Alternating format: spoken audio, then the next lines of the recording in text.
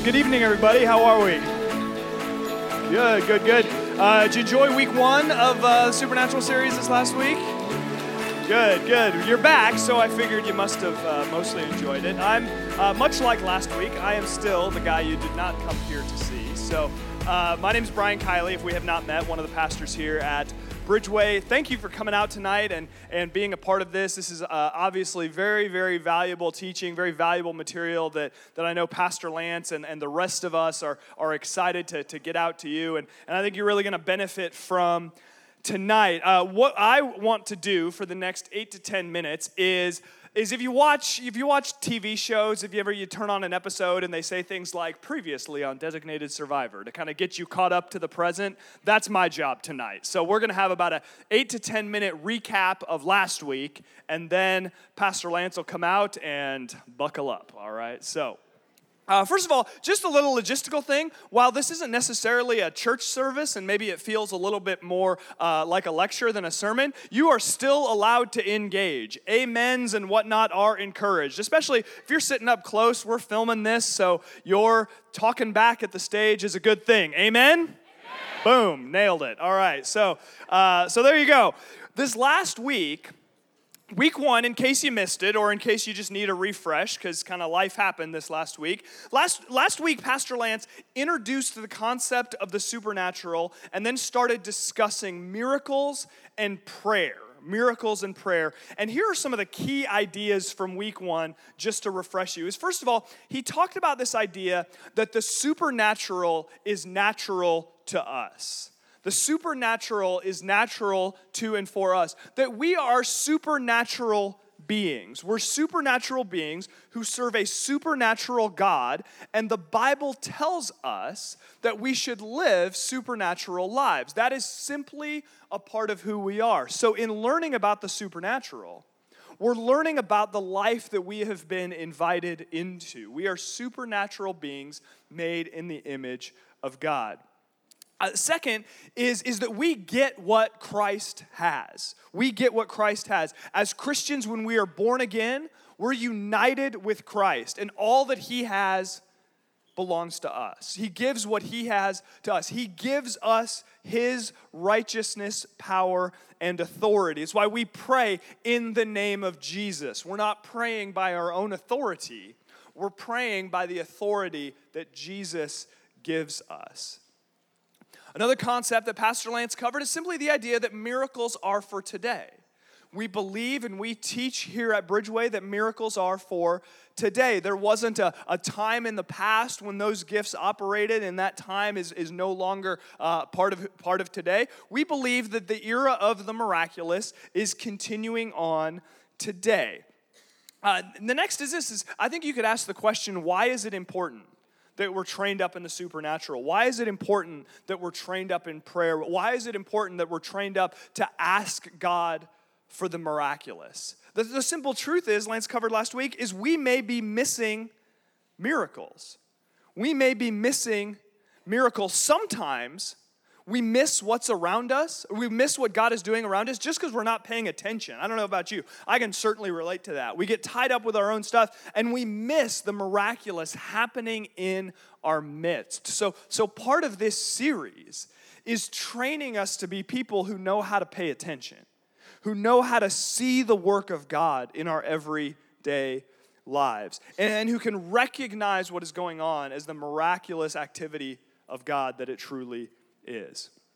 We also talked a little bit about how Jesus and others in the Bible asked God to move in miraculous ways. Jesus and other key figures, most of the time when they performed miracles, or miracles were performed in response to their prayers, they were issuing commands. They weren't simply asking, they were commanding things to happen. And oftentimes, God moved in accordance with those commands. That's not to say that every sort of prayer is always meant to be a command sort of prayer. There is still lots of value in asking God for things. So we talked about the idea of commanding miracles and request-based prayer, and both are powerful. We also talked about the simple idea that prayer matters. Prayer matters. And why does prayer matter? Ultimately, prayer matters because God says it matters. Ultimately, it matters because God says it matters. That God, in his wisdom and his sovereignty and his love, has set up the world in such a way that he often moves and accomplishes what he wants to accomplish through the prayers of his people. Through the prayers of his people. So God, who could do whatever he wanted on his own, has chosen to involve us in the process of accomplishing his work in the world. So prayer matters. It's important that we also recognize that answers to prayer are not random. Answers to prayer aren't simply random, but the system for how God, Father, Son, and Holy Spirit sifts and sorts our prayers and answers, that it is complex.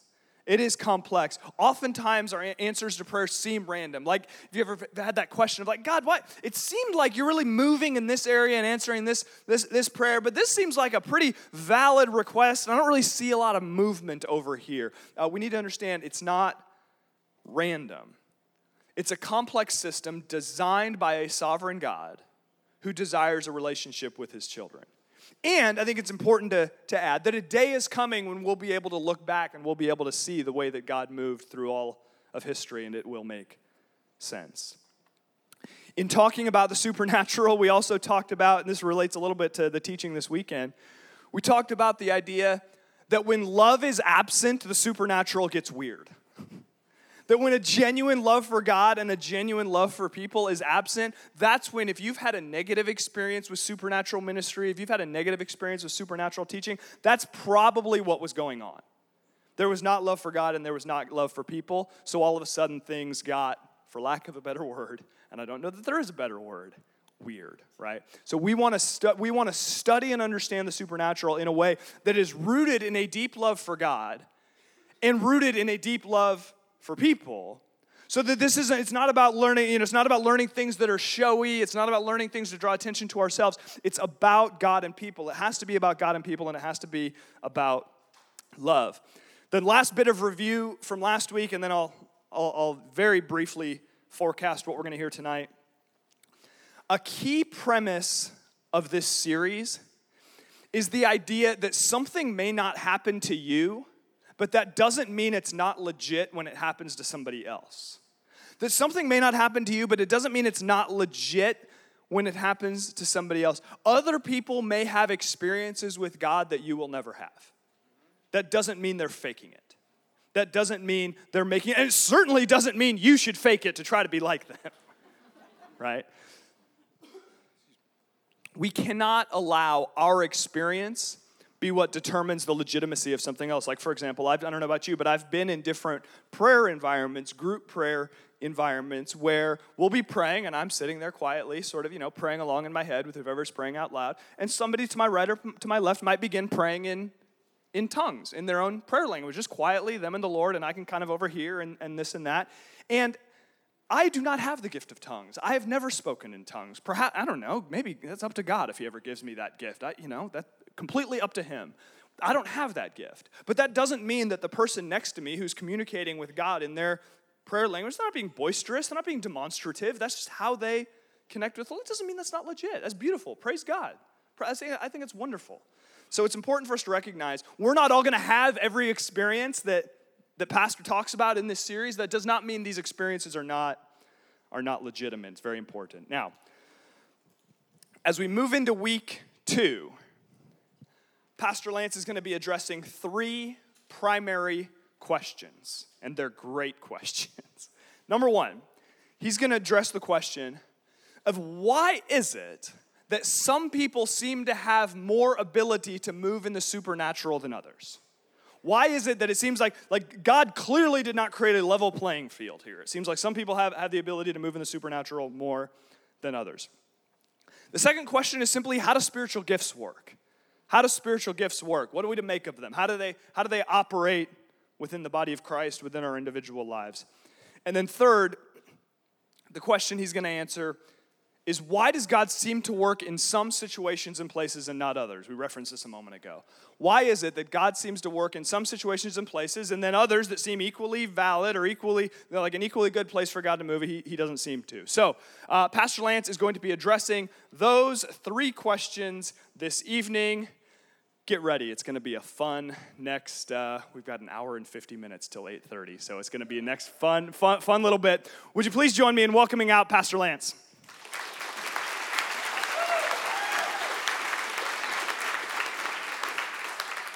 Well, hi, everyone. Good to see you. Because of what Jesus Christ has done for us, the supernatural is natural to true believers, to us. Therefore, I want all that God has for me. I want all that the Bible speaks of to be true in my life. I want more of the presence of God in my life and in my ministry. I want to increasingly operate in the power of the Holy Spirit, and I want to advance the kingdom of God for His glory. Amen? Amen. But how? That's the challenge, is it not? But how exactly are we going to do that? How can we increase and mature in the area of the supernatural? Is it all just a mystery? Is it really that God is random? No, it's that God is complex. His ways are higher than our ways, and the way that He does things and the things that He's interested in and the greater plans that He has in play are beyond our comprehension. Therefore, it seems random, but we do not serve a capricious God. We do not serve a God that just randomly throws things out just to mess with our heads. That's not the point. God actually has a reason for why He does what He does. What I'm going to try to do today is to give you a new paradigm, a fresh paradigm to understand how the supernatural works in the lives of believers and to demystify the spiritual gifts. What I'm about to share, depending on your background, may be life-changing. Because if any of you have tried to walk in the supernatural, it is a complicated ride. You ready to go? All right, let's do this. Here we go. It does not take a genius to quickly realize that the church is full of people who are having different experiences in their walk with Christ, right? Some seem so victorious and others are clearly struggling. Some have an explosive prayer life and others don't think their last one made it past the ceiling. Some people are seeing angels and demons and others can barely see the pastor. Some are calling down fire and others are calling down their menu order. You understand what I'm saying? All right. Why are some people so attuned to the supernatural and others aren't? Why are some people's prayers and ministry over others so effective and other people's are not? Well, I'm glad you asked. That's what we're going to go through. So get ready. Go ahead and grab your notes and let's dive right into this. I believe that there are 4 spheres of the Christian experience when it comes to the supernatural. I believe there are 4 spheres in the Christian life and the experience through the supernatural. Number 1, I call it the normal Christian experience. The normal Christian experience. This is what is available to all of God's kids. The normal Christian experience. In other words, this is what the Father intended, what Christ brought, and what the Holy Spirit wants to empower. We don't yet know even what that is. Everyone has an opinion. No one has wrapped their minds or lives around it, and I doubt we ever will. Nevertheless, there are things that God intends for all of His children, and it's our responsibility to chase after it and to grow up into it. The presence of the Holy Spirit in our lives is a huge deal. And I don't think that most of us have yet scratched the surface. What does it look like? The Bible says that we are partakers of the divine nature. What does that mean? That is your identity. So how does it work out? How does it flesh out? Wow, I have no idea. But that's why we're in this series. I believe that if our true church, meaning the Big C church, the church all across the world, if we activated in our regular, normal spiritual lives that God wants for us, the world would be having Pentecost over and over and over and over again. Number 2, human design. What do I mean by human design? I mean personality and uniqueness. In other words, This is the personality and uniqueness of God's design of humans in general. It expresses why it's easier for melancholies or feelers or emotional people to hear the Lord. It talks about why intellectuals have an easier time grasping systematic theology and knowing about God. Although it's the normal Christian life, there is a difference from one person to another. Some denominations, churches, and groups are formed simply by this factor alone. All the same personalities hang out together. All the same styles hang out together. They're called homogeneous groups. And it's why we have a lot of denominations and different churches today. Number 3, spiritual gifts. Spiritual gifts. Contrary to some teachers, I do not believe that everyone has all the spiritual gifts. I understand the concept that if we have the Holy Spirit, then all the gifts He brings may be present in our lives. I just don't think that's demonstrated biblically. I think that we all have at least one. We'll get into that. I think that the Holy Spirit gifts some with one thing, some with another, and I think the main reason He does this is to demand interdependence and unity. I don't think it's an accident. I think it's perfectly planned. Number 4, anointing. Anointing, that is supernatural endowment. Supernatural endowment. This is not a gift, not in a spiritual gift sense. It is a gift from God, but not a spiritual gift, the way that we look at it. It's an empowerment of His presence. It's a supernatural endowment for a relatively specific purpose. It's the intangible mojo that some Christians operate in and other ones don't. And you're like, what is with that person? Something's weird about that person. When I get around that person or I get into that environment, something is different in the atmosphere. That's the anointing of God. Now, it tends to be attached to a person, but there is such a thing as a location and event and a time-specific anointing.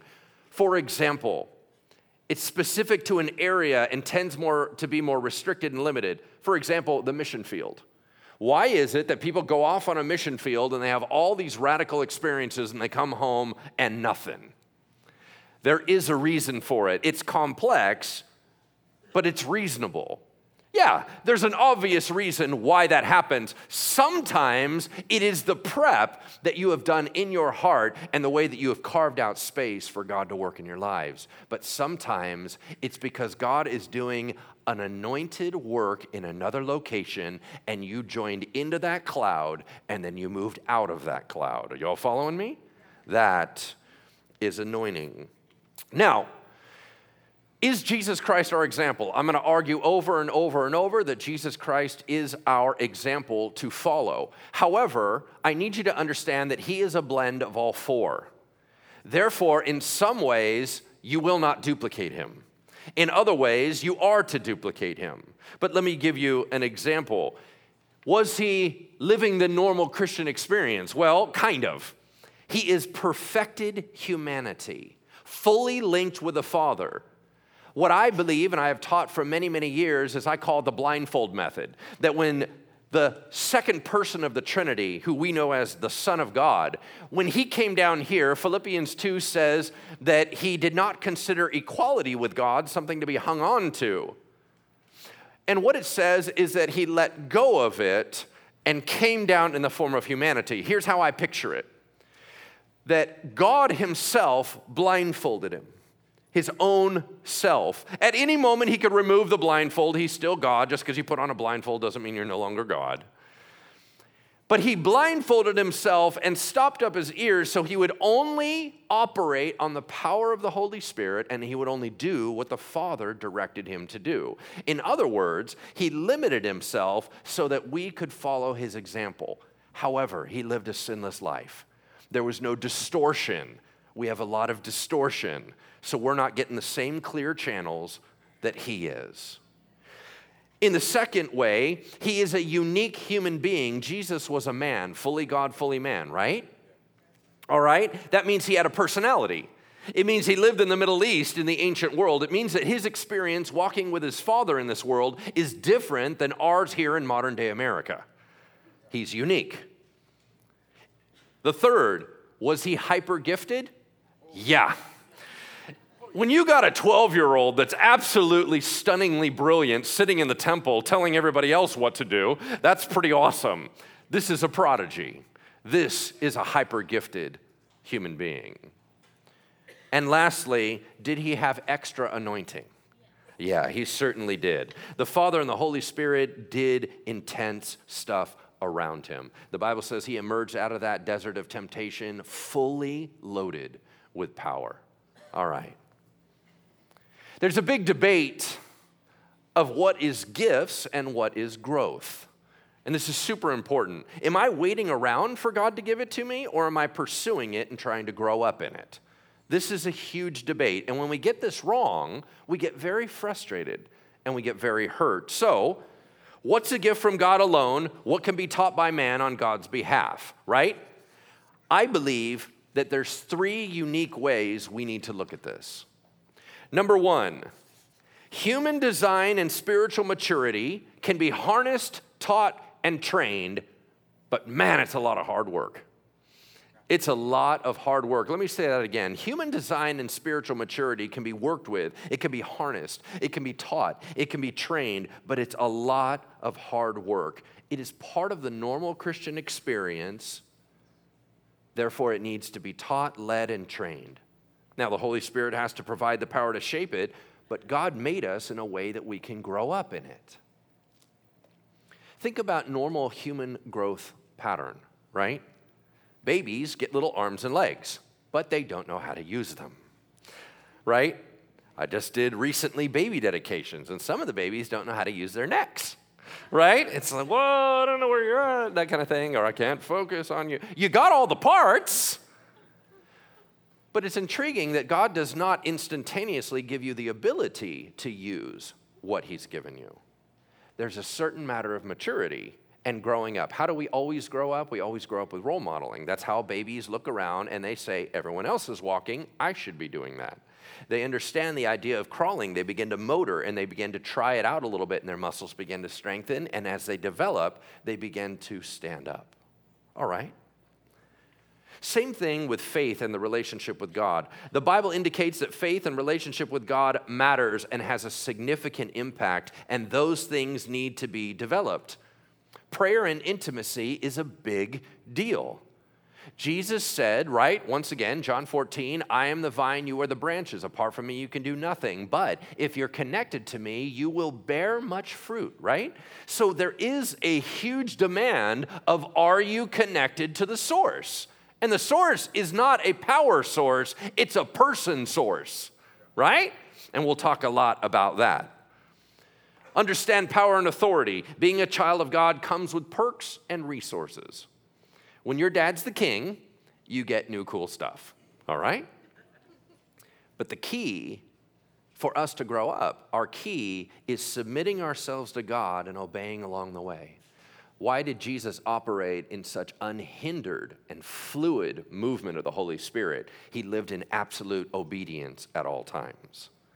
There was no hindrance, no blocks, no frustrations, none of that kind of stuff, which we are wrestling with all the time. So, in order for us to grow up in it, we have to become less of us and more of him. We need to carve out more space for him. The way that we carve out more space is what's called spiritual disciplines. For example, when we fast, we're fasting for us, not for him. We're fasting for us to decrease ourself so the Holy Spirit has more room to fill the cup. Make sense? Fasting is really for us. We're not begging God and going, God, seriously, I'm super hungry. Right? Fasting is not to manipulate him. Fasting is the whole time the Holy Spirit's like, hey, I'd love to get in there and help you, but man, you are packed, right? You got to get that level down, brother, if we're going to try to do anything here. And so we're trying to decrease our selfishness and increase in the power of the Holy Spirit. And like I said, it's hard work. It's not hard work generating it. It's hard work stop being us, right? It's hard work. Like, for example, you go, is Christianity easy or hard? Well, Jesus said his yoke is easy and his burden is light. So Christianity is supposed to be easy. Then why is it so hard? Because we're so stubborn. We are so rebellious. So if I told you, all you got to do is surrender easy or hard? I don't know. Depends how stubborn you are, right? So no, it's not difficult because God said, I'm the one that rescued you. I'll empower you. I'm all over you. I'm doing everything. But wow, you won't let go of the wheel, right? Second area. Gifts can't be taught per se, but they can be introduced, sought, honed, and trained. Gifts cannot be taught per se. That's by definition, they are a gift, right? If they can be earned, they would be a reward. There's a big difference between a reward and a gift, okay? So they can't be taught per se, but they can be introduced, they can be sought after, and they can be trained, right? Gifts are given by a good person with no effort on your part. Both are good, they're just different, gifts and rewards. Paul said, eagerly desire the greater gifts. He spoke of pursuit. Chase after it. Do something with it. So you can seek after it. I also don't believe that the list, and we'll get into this in detail, I don't believe that the list of spiritual gifts in the Bible is exhaustive. I believe they're samples. I believe there's more. You may have a dormant gift you never even knew you had. And until you get into an environment where someone's talking about it and you start going, wait a second, that happens in my life. All of a sudden, ta-da, bloop, it opens up. So, is it important to be introduced to it? Absolutely. We'll talk about that. I think that gifts are gifts, meaning I don't believe that the fancy, supernatural looking ones are any different than other gifts. For example, we try to split out the list. Oh, these are sign gifts, so now they're handled differently, right? So we look at the gift of healing or we look at the gift of prophecy and we see it different than the gift of teaching. Why? Aren't they all gifts from God? So if he is giving them to us and they are supernatural in nature, then they're not different. I think they need to be handled an awful lot the same. There's different rules. I mean, the same rules that apply to both of them. Let me talk about my preaching and teaching gift. So the only reason I believe that I have a preaching and teaching gift is because I've seen evidence and fruit and confirmation from other people. Now, what I mean by that is I've taught preaching classes. But even if I teach the principles, certain things come very easy to me. That is a gift. It doesn't mean everyone else isn't teaching. It means things are super easy for me in that area, comes very naturally to me, and when I do them, I tend to get a better reward for doing it than other people that would struggle through the exact same thing. I think the same thing happens with healing and the miraculous. Gifts, I believe, are gifts. Now, I also believe that I operate under an anointing, but we'll talk about that a little bit later. Gifts change a person's ability. I need you to write that down. Gifts change a person's ability. That is different than anointing that changes atmosphere. One changes ability, one changes atmosphere, all right? And I think that gifts stick with a person even in disobedience, and they can be used improperly. I believe that they can be distorted, and I believe that they can be used for selfish gain. Why? Because when God gives people a gift, he also gives you an awful lot of rope, right? And just says, what are you going to do with it, kid? And sometimes people have really distorted their gifts and done some pretty crazy stuff. Okay. Now, last one on that. Number 3. Anointing can be asked for and sought after, but not self-generated. Anointing can be asked for and sought after, but not self-generated. I first came in contact with this concept of anointing when I was reading a book by Leonard Ravenhill. Leonard Ravenhill was a guy, he has passed away now, more recently, but he was kind of one of those fiery preachers during the 80s and the 70s. And Leonard Ravenhill wrote a book called Why Revival Tarries. And in that book, he was basically saying that the reason God's not moving on us right now more powerfully is because we don't pray. We're not praying people. Anyway, in that book, he had a title of one of his chapters, and he was super quotable. He said, with all thy getting, get unction. With all thy getting, get unction, which sounds pretty cool. Problem was I didn't know what unction meant. That kind of stopped the process. I had to go to the dictionary and I had to look up unction. Here's what he meant. With everything you have, if you're going to be in ministry, get the intangible power of God, however you need to get it. Meaning that it is the power of God that truly changes lives. You just looking fancy and shiny is not going to do anything. The power of God does something. So with everything you have, get that. And then you ask him, well, how do I get that? He's like, I don't know. And the idea is that that comes from the Lord alone, right? But you know that the presence of God is what changes lives. So we chase after that. Remember, anointing changes atmosphere. Anointing changes atmosphere. I think that anointing can come and go, depending on the purposes of God. I believe it can come and go. Think of it like a cloud. It can come and go. I didn't say the Holy Spirit comes and goes. I said the anointing can come and go. I also believe that the Bible says that God even anoints non-believers, meaning King Cyrus, who issued a decree for the Jews to go back home. He wasn't even a believer, but the Holy Spirit came upon that guy and had him suddenly start prophesying and doing crazy stuff. And then the Holy Spirit's like, I'm out, and took off, right? But he was anointed for a time. One thing seems very clear to me. Many times, and this is so important, many times anointing has relatively little to do with maturity or godliness. That's where I'm going to really be camping a little bit later in our series. A little bit later in our message. Anointing has relatively little to do with maturity and very little to do with holiness. That's why it creates it so mysterious. All right. Now, when you're trying to sort them all out, you're like, is this the normal Christian life, or is this like a spiritual gift, or is this just my personality, or is this anointing? It all starts messing together, and you're like, man, this is so confusing. All the stuff looks like each other. Spiritual gifts tend to be an acceleration of a normal aspect of the Christian life. But wow, they look like regular stuff, right? When you know somebody that has a spiritual gift, you're like, are you gifted or are you just super mature? I can't tell. So here's the way I describe spiritual gifting. I call it cutting in line. Cutting in line. Here's why. We all need to have faith, yes? The Bible says that we all need to increase our faith. How do we increase our faith? By the word of God, by testimony, things like that. So we need to be ever increasingly more confident in who God is. We need to trust him more. So we're all struggling to become more faith-filled. Can we all agree on that? And we're all moving forward in little inches. And it's like, oh, I finally got a victory. And then we go 2 steps forward, 1 step back, right? And we're like, I think I'm growing, right? And so we're trying to grow up in the Lord. All of us need to grow up in faith. And all of a sudden you have some 18-year-old come into your prayer meeting and their faith is off the charts. And you're like, what is going on? Man, I am 45 and I've been working on this a really long time.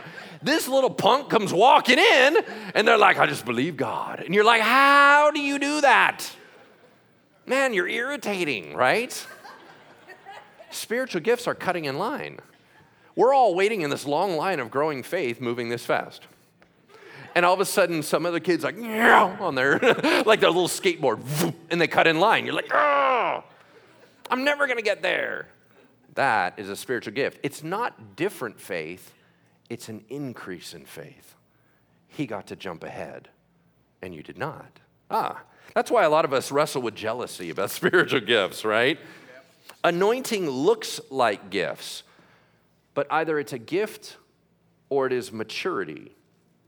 Because it just looks like God likes everyone better and gives them better stuff. We look at our presents under the tree, right? And they get bigger presents. You're like, God must love them. Anointing looks like someone's super mature and close to God, but they may not be. That's very, very important. Anointing, as I mentioned, is the Holy Spirit coming in close and getting stuff done personally. Here's how I want you to think of anointing. Hey, kid, do you mind if I preach for a second? Excuse me. And he just moves me out of the way. And he starts teaching on his own. I'm just simply there for eye candy. I'm just kidding. Okay, we move on.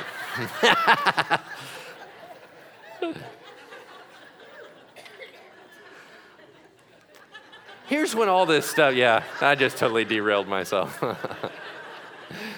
That's why you don't do jokes. All right. Here's when confusion hurts. If we keep trying to struggle and strain for a gift, we become distraught. You know what I mean?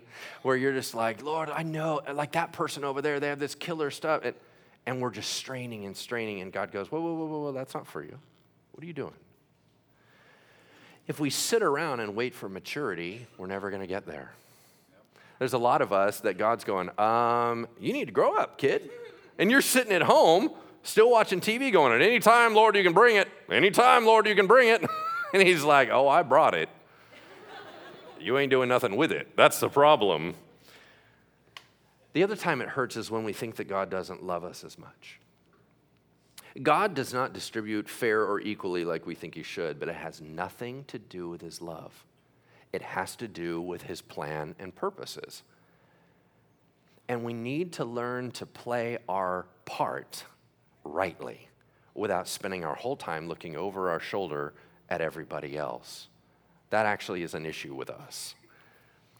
Here's a personal pet peeve of mine. Pet peeve is when an anointed person writes a book and tells us how to do it. That kills me. Why? Because I'm going, you don't even know how to do it. You got anointed. You actually got this whole empowerment where the Holy Spirit moved you out of the way, and then you're like, here's how I did it. I'm like, no, I've done everything you did, and I'm still not getting the same results that you're getting. No, they mean well. Here's where we don't need to get all angry at them. They mean well. What they're trying to do is have a humble spirit, and they're saying, listen, I'm nobody special. So if I can do it, you must be able to do it. But the problem is, they're not doing it in the normal flesh. They're doing it in an anointing. Then all of a sudden they write this book and they're like, all I did simply was spend more time with Jesus. And you're like, I'm spending tons of time with Jesus. Jesus is like, weak sauce. I don't like your time with me. Is that what's going on? No. Okay, bottom line, Billy Graham's anointed. Okay, I don't care how much you try. You can call people forward all over the place. You're not going to get the Billy Graham result. If Billy Graham writes a book on how to preach, he's not that awesome. I'll be honest with you. You know who's awesome is the Holy Spirit inside Billy Graham. That's who's awesome. Because when the Holy Spirit calls out, everybody gets saved. It's crazy, right? Usually people that are anointed write books just to be humble and to help out. And we need to utilize their premises. We need to learn their principles. There are certain things we can learn from them. But please don't assume you're going to duplicate their anointing, because then you just get angry and sad and discouraged, right? Here we go. Some parts of our journey are supposed to be difficult, and some are not. Growing is good. If God wanted us instantly to be everywhere, he would have built us as human beings right off the bat. As adults right off the bat. But he didn't. He always puts process into his creation, does he not? How do you know when you're going to plant a garden? A lot of times, if you do it from the beginning, you plant little seeds that don't look anything like it. And you have to wait and let process carry through. We live in an era where we want everything super fast. And we go, God, you don't love me. God, it's not working. God, it's not working. God, it's not working. One of the things that we forget about the Bible is you don't get any sense of time passing in the Bible. And if you look a little bit closer, like you go back and you realize, I believe the stat, and I might get this wrong, but the stat was after King David's anointing, it was 16 years before he became the king that he was anointed to be. Well, we always assume he got anointed, had the oil poured on his head, and he suddenly became king. No, it was over a decade and a half later. But we don't see that. We assume that everything happens right away, otherwise God's not in it. That's not true. Please allow yourself process. We all have to grow up. But we can't quit. That I do know, because this is about our precious Lord and His Holy Spirit, and He is worth the process. Amen? All right, so let's dig deeper into those 4 spheres. Like I told you, they are the normal Christian experience for all kids. They are human design. They are spiritual gifts and anointing. Let's go ahead and dive into each one of them. Let's talk about the normal Christian experience. G.K. Chesterton has a famous quote. He said, "Christianity has not been tried and found wanting. It has been found difficult and not tried." That's tough, right? Anybody fully sold out? We don't have a whole lot of role models of that, do we? Where someone is all in. We usually have people that are half and half, right? People that are well-meaning, but they're not all in. So I don't think we have seen, outside of Jesus, the normal Christian experience. I think that we are at the bottom level, and there's so much to rise up to.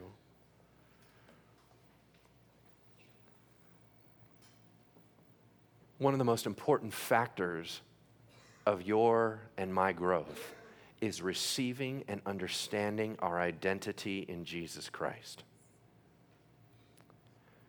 At Bridgeway Church, we've done a whole year on identity. I've written books on identity. I think it's the thing, because all the rest of our lives we're unpacking what God built into us. When we begin to understand the power and authority that comes from Jesus Christ uniting with us, it opens up our minds to a whole nother world. We need to understand our identity in Jesus Christ. From the beginning, we are transformed from the walking dead to the alive in Christ. Our spirits are turned on and filled with light. The machines of our God life are ignited. That means that the supernatural may operate in Christians very early in their walk. We are born and bred in the supernatural, and therefore we immediately walk in the supernatural thereafter. As I said, we have very few role models. Who's completely sold out? Here's the example of Jesus Christ.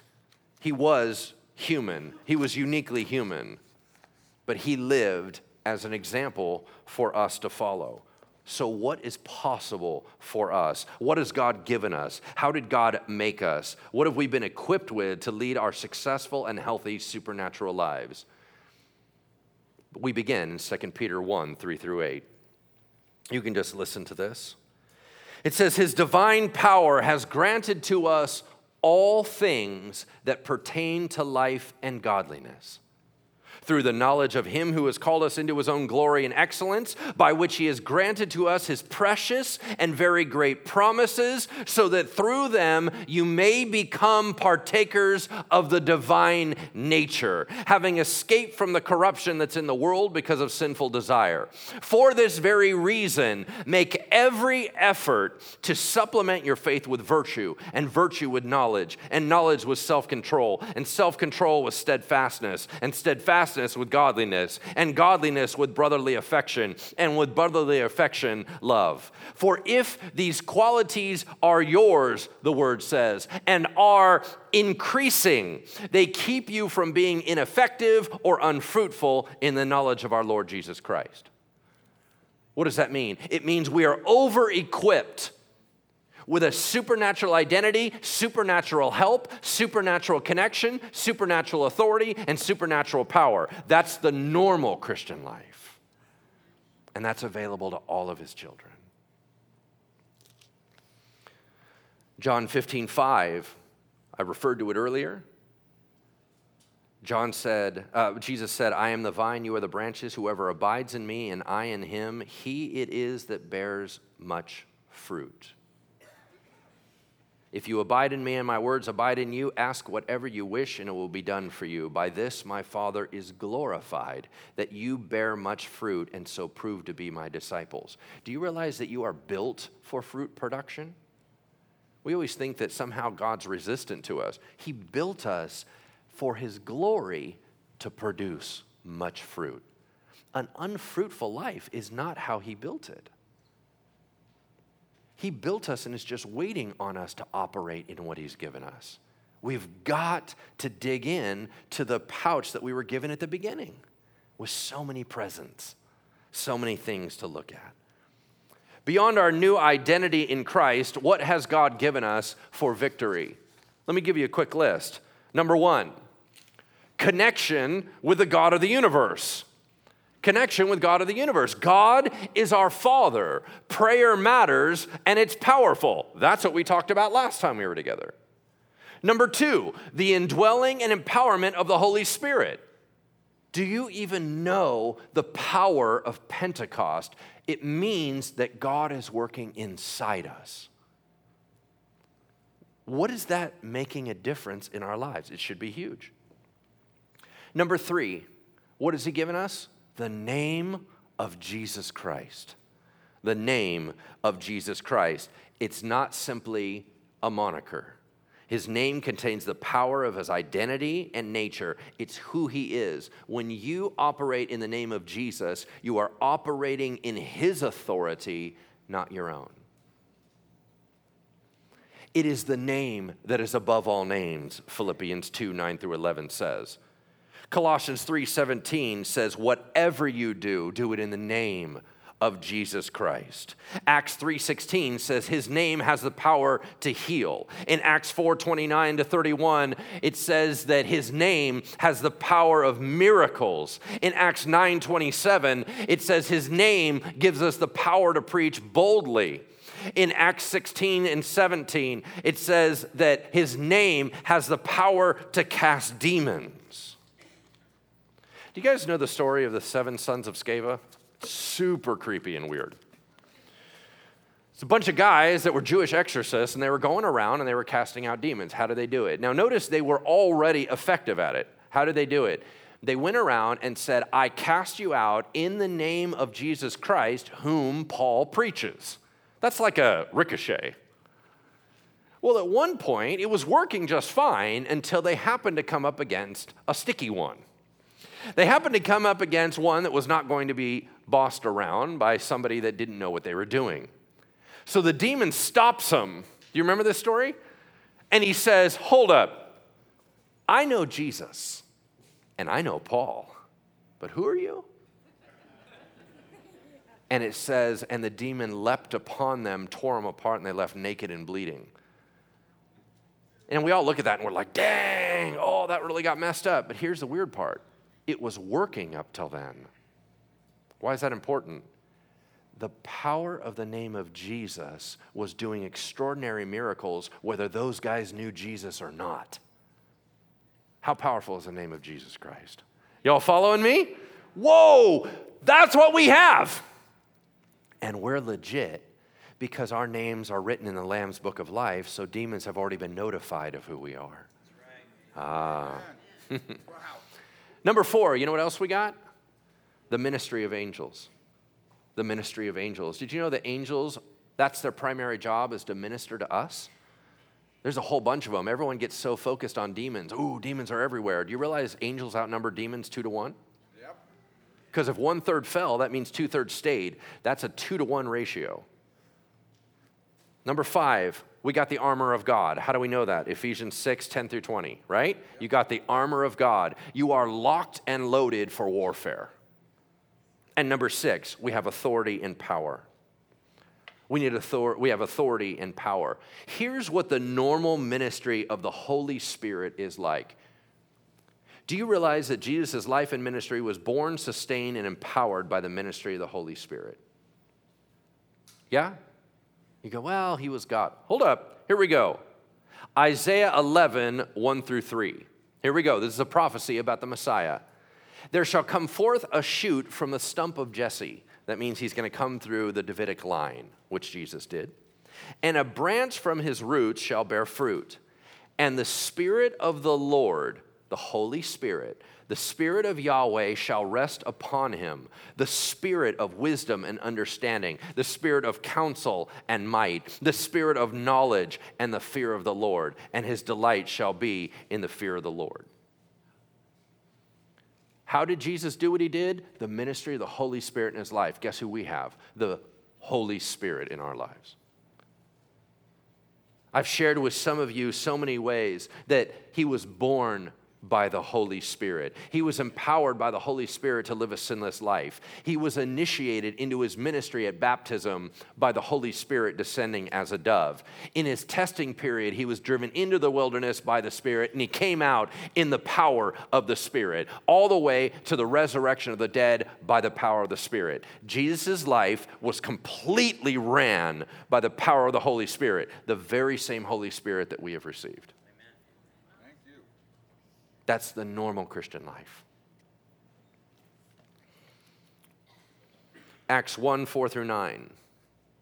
And while staying with them, Jesus ordered them not to depart from Jerusalem, but to wait for the promise of the Father, which he said, "You heard from me, for John baptized with water, but you will be baptized with the Holy Spirit not many days from now. You will receive power when the Holy Spirit has come upon you, and you will be my witnesses in Jerusalem, Judea, Samaria, and the ends of the earth." And you go, well, yeah, he did that to the 12. What about the 120? At Pentecost, when Pentecost hit, there was 120 of them. You know that story? When the day of Pentecost arrived, they were all together in one place, and suddenly there came from heaven a sound like a mighty rushing wind. It filled the entire house where they were sitting, and divided tongues as of fire appeared to them and rested on each one of them. How many people got one? All of them. All 120 got individual tongues of fire. Do you know what the tongues of fire are about? That is the Shekinah glory of God. In the Old Testament, everybody wanted to see that pillar of fire that followed people around in the desert. That was the presence of God. These are little baby Shekinah glories on everybody, that they would have a dwelling God right there with them. What every Jew always wanted collectively, they got individually. Y'all tracking with me? And it says, and divided tongues of fire appeared to them and rested on each one of them, and they were all filled with the Holy Spirit. What does all mean in Greek? All, praise the Lord. And Peter said, "Repent and be baptized, every one of you, in the name of Jesus Christ for the forgiveness of your sins, and you will receive the gift of the Holy Spirit. For the promise is for you and for your children and for all who are far off, everyone whom the Lord our God calls to himself." Who gets the Holy Spirit?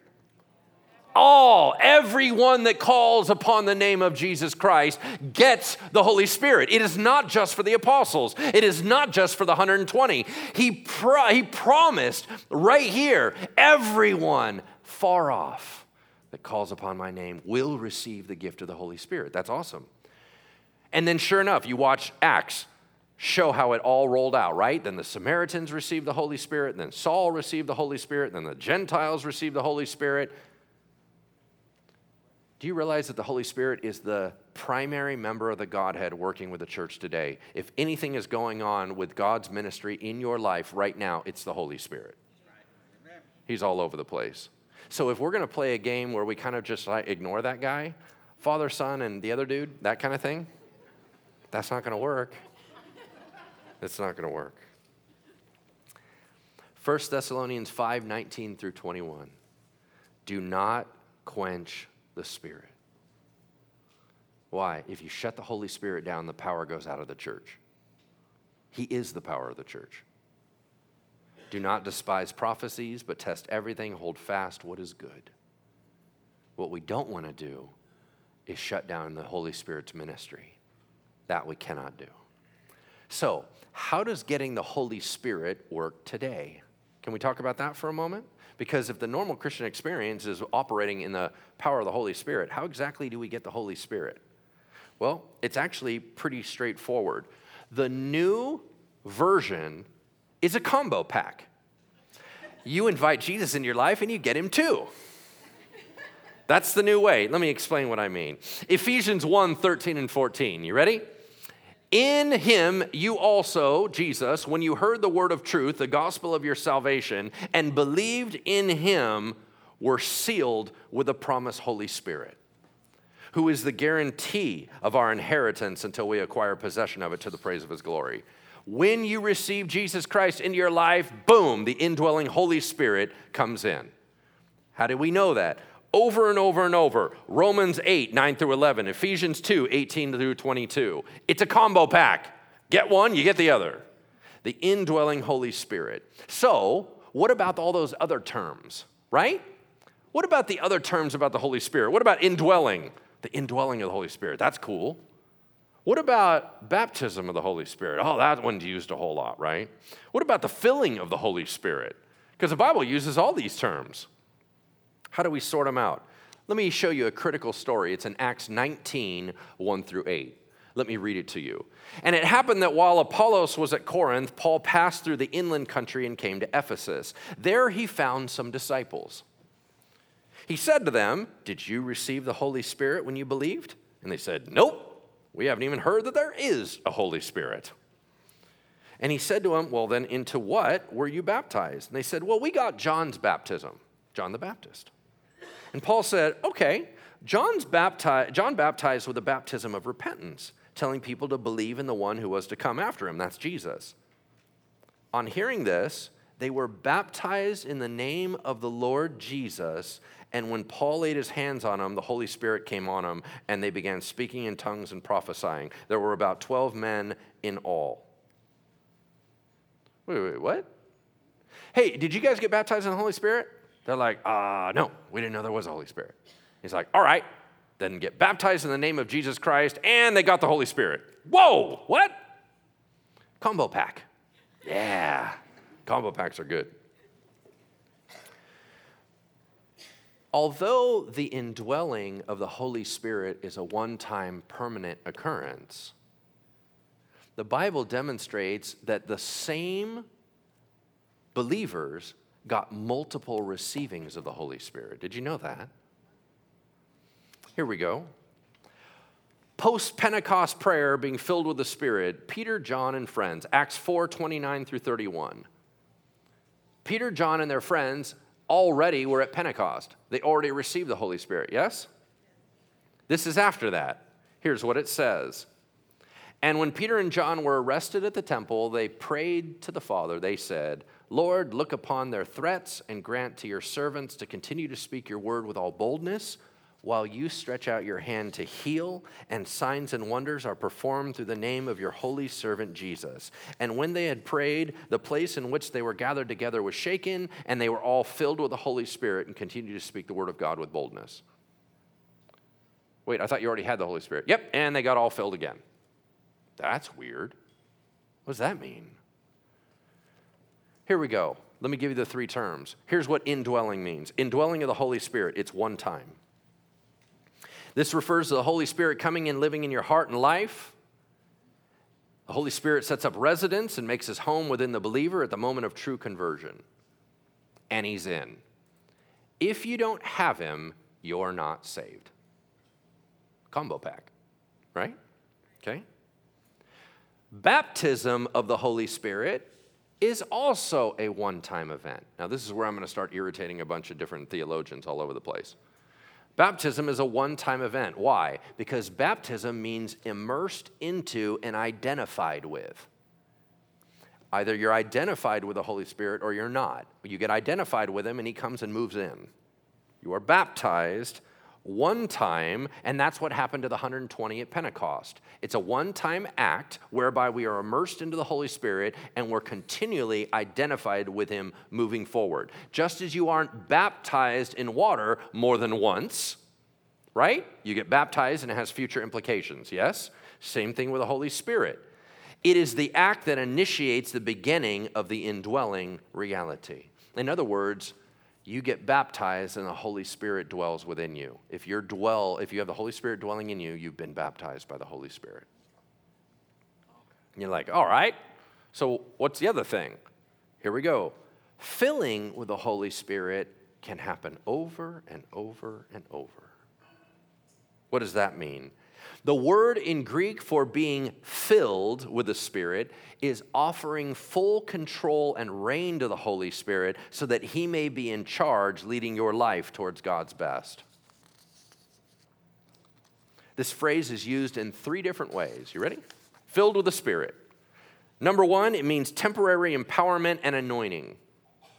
Like the Old Testament concept of having the Holy Spirit come on someone for a task or an office, like Samson, and the Holy Spirit came upon him, and boom, he did something crazy. And the Holy Spirit came upon David, and boom, he did something crazy. In the same way, as we are being filled with the Holy Spirit comes in, empowers for a task. That's when you start seeing everybody saying, "Look, Holy Spirit, come upon me. Holy Spirit, come upon me." That's what they mean. They mean, fill me again. And then they do something different. For example, y'all remember John the Baptist's mom, Elizabeth? Here we go, Luke 1:39 through 42. In those days, Jesus' mom, Mary, arose and went with haste to the hill country to a town in Judah. And she entered the house of Zechariah and greeted Elizabeth. And when Elizabeth heard the greeting of Mary, the baby leaped in her womb, and Elizabeth was filled with the Holy Spirit, and she exclaimed with a loud cry, "Blessed are you among women, and blessed is the fruit of your womb." In other words, she got filled with the Holy Spirit and began to prophesy. The Holy Spirit came in, filled her up, empowered her for a job, and boom, it began to explode. That's filling. The Bible says that his believers are filled to preach. When Peter spoke up at Pentecost, it says he was filled with the Holy Spirit and began to preach. You can be filled to evangelize, like the believers in Acts chapter 4. It says that when Paul blinded the bad guy, he was filled with the Holy Spirit and was able to do miracles. The filling of the Holy Spirit is that anointing that is pouring down. So, in one, it's a temporary empowerment. Number two, filled means a description of the Holy Spirit's increased control in our lives. In other words, you give him more room to move. The Bible says, do not be drunk with wine, do not be filled with much wine, but what? Be filled with the Spirit. When you are filled with much wine, what happens? The wine takes over control and starts changing your actions. So being filled with the Spirit means the Holy Spirit takes control, and there are different actions that come out of it. Y'all following? And then number three, it means, I just messed that up. There's only two of them. The third one you probably don't want. The third one is overshadowed. Overshadowed by the Holy Spirit. That's how Mary got pregnant as a virgin. Okay, so you probably don't want that one. All right, let's go ahead and move on. Everyone's like, no, thank you. Where is the Holy Spirit? Because here's the funny thing. We have all these different songs, and we have all these different church services, and they always do, come, Holy Spirit, right? Rain down. The Holy Spirit's like, I'm right here. Rain down. He's like, okay. Right? I think here's what we mean. Release the blessings of heaven upon us. Release your anointing. That's really what we mean.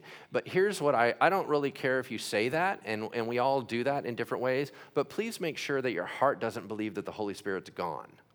Right. If you're trying to call him down, you're assuming he's somewhere else.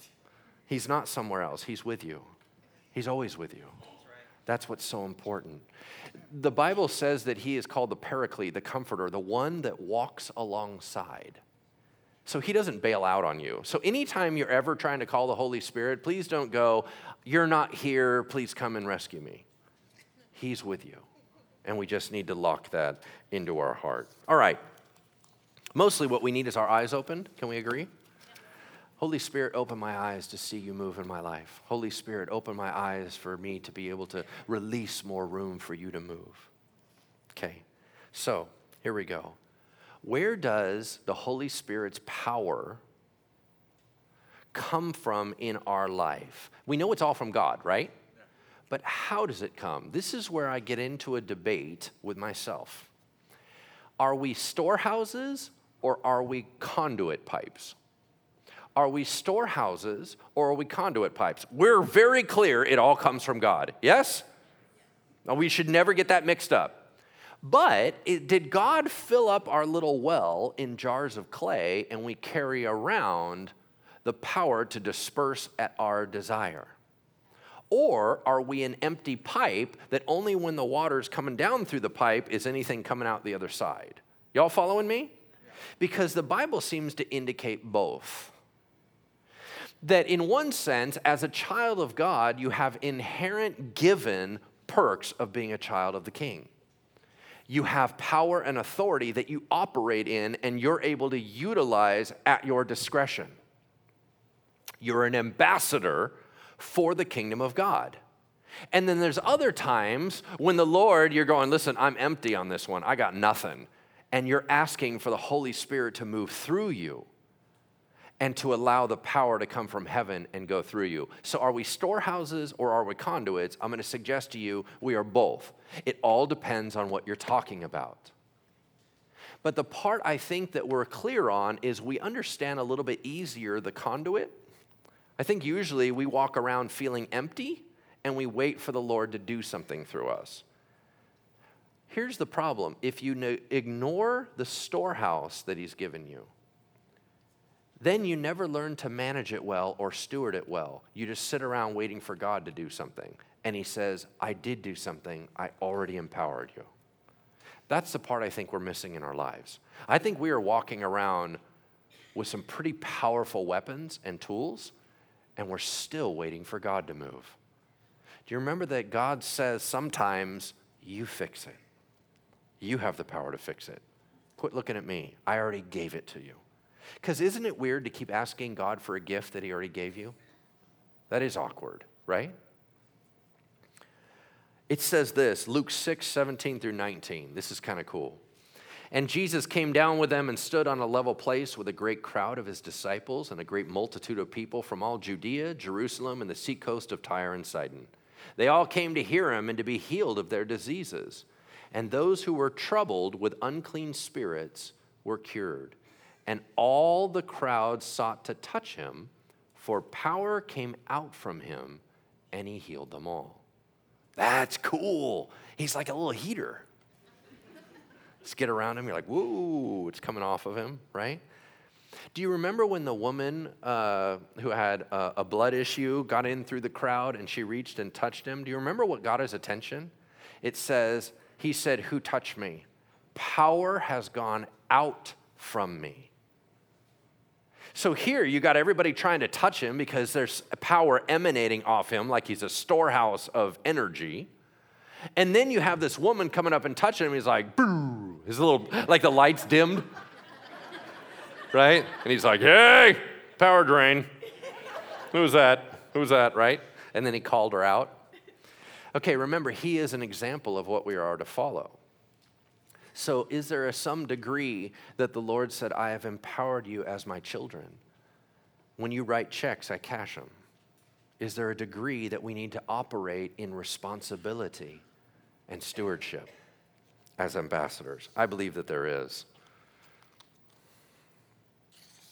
2 Corinthians 4:7, but we have this treasure in jars of clay to show that the surpassing power belongs to God and not to us. I believe some of it is given to us. We are given a measure of our storehouse to steward. And I think some of the stuff is over our heads, and we just need to go to Heavenly Father and say, I got nothing for this, right? If he gave you authority over creation, do you go to him for that, or do you command it? If there's something that you go, Lord, you never even said anything about this, so I don't know what I'm supposed to do. You petition and you talk to your dad, and then he gets to tell you. Now, understand this. Whether we are storehouses or conduits, God always has the authority to go, and nope, click, and he shuts you off. Why? Because he's got a much bigger plan in play, right? So let's say you have been given the gift of healing. And you have, everyone else has the ability to pray for healing, and everybody's kind of struggling. Remember, we're all going in line very slowly, and we're all trying to learn and grow. Somebody cuts in ahead, right? And they got this supercharged ability to heal. What if they're going to go up and they're going to heal somebody that God says, actually, that's something they need to walk through right now? Guess what's going to happen to your gift? Boo. Nothing. God's going to go, and nope, I don't care if I gifted you. I just overrode you. And I just told you that's not going to happen. Why? Because that's not best for them. Sometimes God just shields us from ourselves, right? Sometimes we would be walking around and we're like, everybody gets a car. You get a car, you get a car, you get a car. Because we're like, I'm so nice. And all you do is just mess everybody's lives up. God's like, nope, nope, nope, nope. The power and the gift of discernment is beautiful. And the maturity of discernment to know when to use your gifts and how to use your gifts is critical. Can we all agree on that? Yeah, it's not just us running around doing whatever we want. Now, if it is something he's given you as a storehouse, that is what operates in faith. Remember, he always talks about how faith matters. We talked about faith last time we were together. You can go back and listen to that. But the storehouse stuff, how do we operate off of that? You really got to believe that God gave it to you. And remember, faith only comes after God has spoken. If God said you have it, you need to believe that you have it. If he didn't say you got it, it don't matter if you're trying to believe it, you don't got it. That's called hope. I hope I got it. It's not faith that you have it. Faith comes after God says something. All right? We've talked about that, so I'm just going to jump on ahead. Last couple examples about Jesus operating in what looked like a storehouse and not a conduit. Remember I told you about all those commanding prayers that Jesus almost always healed by commanding? He didn't petition. Here's another one. Do y'all remember the time when Jesus got arrested in the garden and how Peter reacted? What did he do? Cut off the guy's ear. Was he aiming for his ear? No. He was trying to cut off his head. He just missed. Right? Nobody ever goes, aha, and he slices off your ear. That's like a Zorro thing. I don't think he did that, right? He was like, I'm going to kill you. And the guy's like, whoa, and he dodged, and he cut off his ear. Notice that Jesus didn't go, Father, should I restore his ear? What did he do? Picked it up, and he stuck it back on his head, right? That's pretty awesome. That was the storehouse concept, right? And then here's the other thing. Think about how the disciples operated in the same way. Why did Peter and John know that they had the authority? They felt like they already had it. Silver or gold I do not have, but what I have. He didn't say that what I can get from a conduit. What God has already given me, I give to you. In the name of Jesus Christ of Nazareth, rise up and walk. All right, we've already talked about all that stuff, so we can move on. Conduit is simply, Lord, you've got to move here. Please just fill me that I might be able to minister to this person. That's probably what we're a little bit more familiar with, right? So I'm not going to go off on that. Here we go. Let me just set a little example. If you go on this journey to try to grow up in the supernatural, it's really up and down. It's really highs and lows, victory, discouragement. So let me give you a couple guides on this. Empowered and victorious life doesn't mean easy and comfortable. An empowered and victorious life doesn't mean it's easy and comfortable. Did Paul have an easy and comfortable life? Come on. No, of course not. It doesn't mean everything goes well for you. Actually, it is difficult to live in this world. But notice that Paul wasn't struggling with a lot of things that we struggle with and the stuff of the world, the persecution, right? It does mean that operating in the normal level of ministry of the Holy Spirit gives us certain things. Okay? So, this is very, very important for us to understand. And I'm going to pull it from 2 Timothy 4:5. Here's what Paul said. As for you, Timothy, always be sober-minded, enduring suffering, and do the work of an evangelist. Fulfill your ministry. Why is that an important verse? Because when people have spiritual gifts, it's not totally different. Here's what he said to Timothy. You may not have the gift of evangelism. Guess what you still need to do? Evangelize. I don't care if you got the gift or not. If you got a gift, it's way easier, but you still need to do your job, right? So a lot of us, we're waiting for a gift, and we're like, that's not my business. I don't have that gift. Oh, you still need to do the job, right? Hey, so-and-so needs prayer to be healed. Hey, I don't have the gift of healing. I didn't ask if you have the gift of healing. I said, you need to go pray over that person. That's actually what I said, right? Okay? So I believe that although some people may be gifted, everyone has the ability to communicate with their God. We're going to talk on one of these weeks on what it means to hear from God and to speak for God. I believe that is something we all operate in, but there's a depth and a level that some people get that other people don't. We'll talk about that. But let me just say this. I'm going to give you a little list of things that help us grow in the supernatural. We were talking about how do we do this stuff? How do we get practical? Let me just get practical for you real quick. Number one, draw near to Jesus Christ. Draw near to Jesus Christ. Abide in him, right? That's what it means. It matters. Intimate prayer, intimate relational life. Once again, if you divorce it from a connection with God, you start becoming a monster. So how do we grow? Number one, draw near to God, and he will draw near to you. Number two, less of us, more of him. Less of us, more of him. We have to give the Holy Spirit room to work with.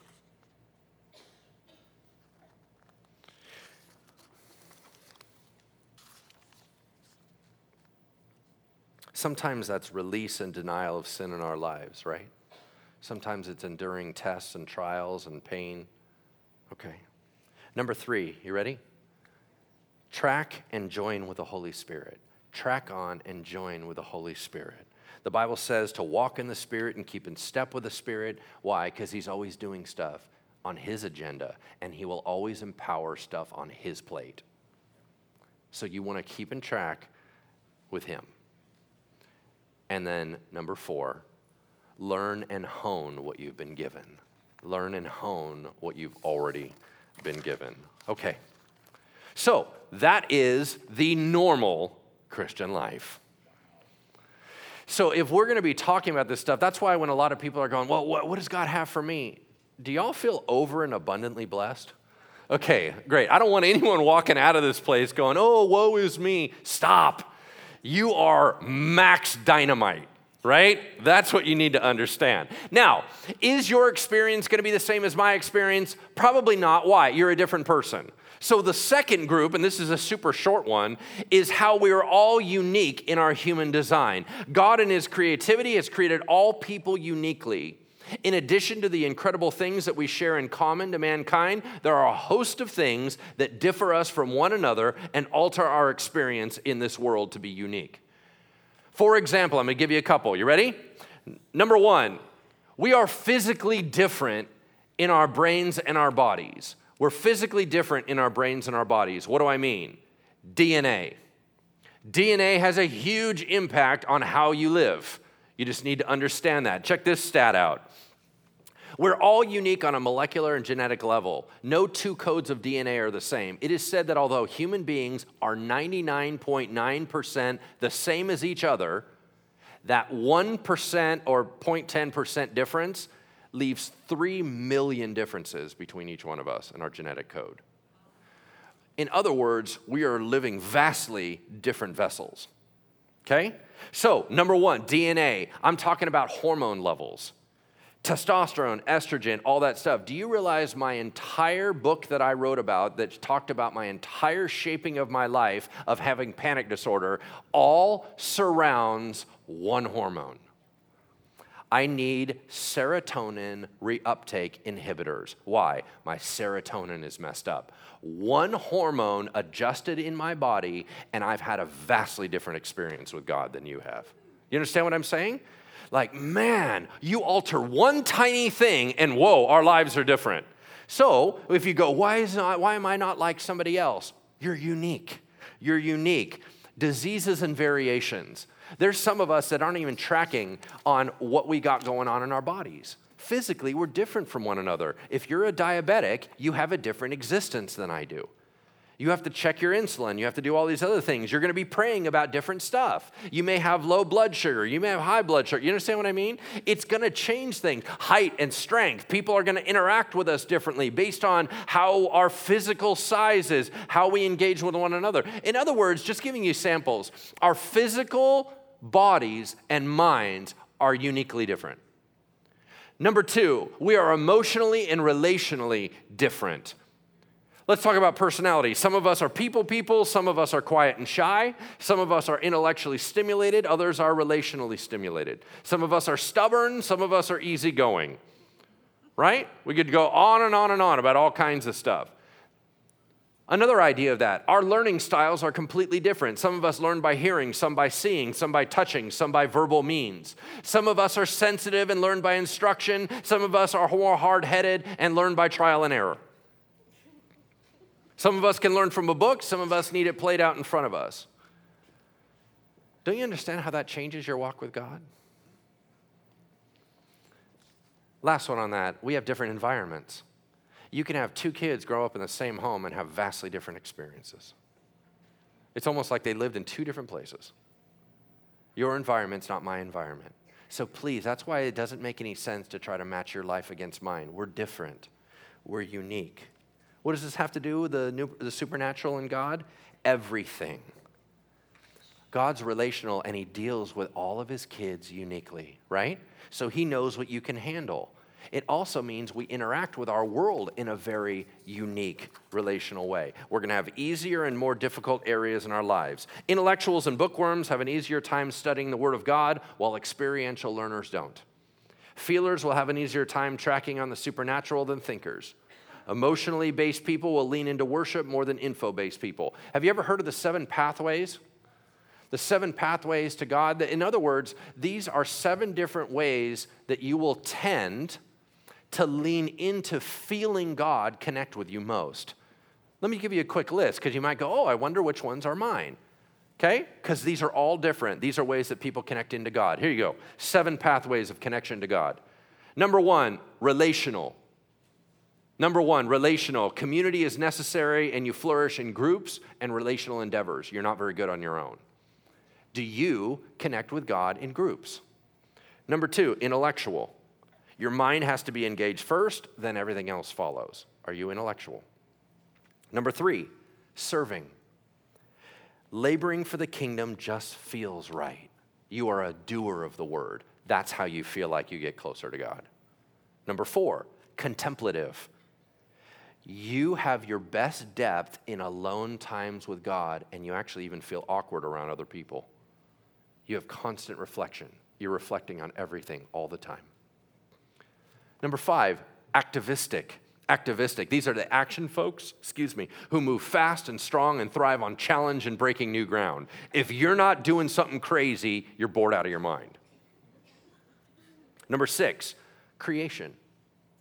Creation. These are the nature lovers. You're closest to God when you see his creation around you. Number 7, worship. Music connects you emotionally to God, and it sets your heart on fire. Here's my point.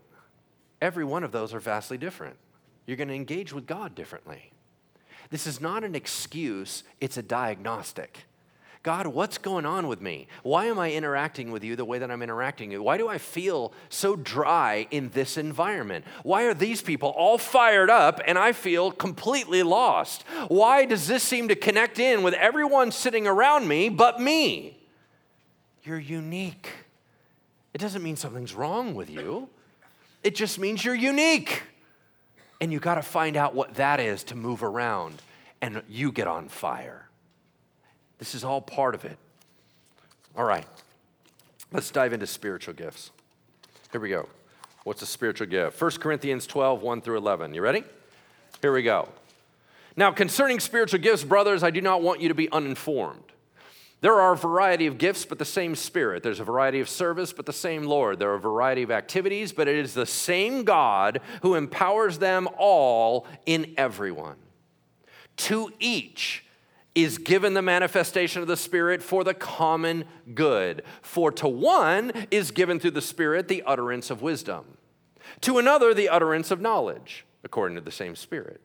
To another, faith by the same Spirit. To another, gifts of healing by the one Spirit. To another, the working of miracles. To another, prophecy. To another, the ability to distinguish between spirits. To another, various kinds of tongues. To another, the interpretation of tongues. All these are empowered by one and the same Spirit, who apportions to each one individually as he wills.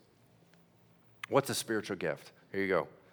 A relatively consistent extra empowerment by God in an area of ministry.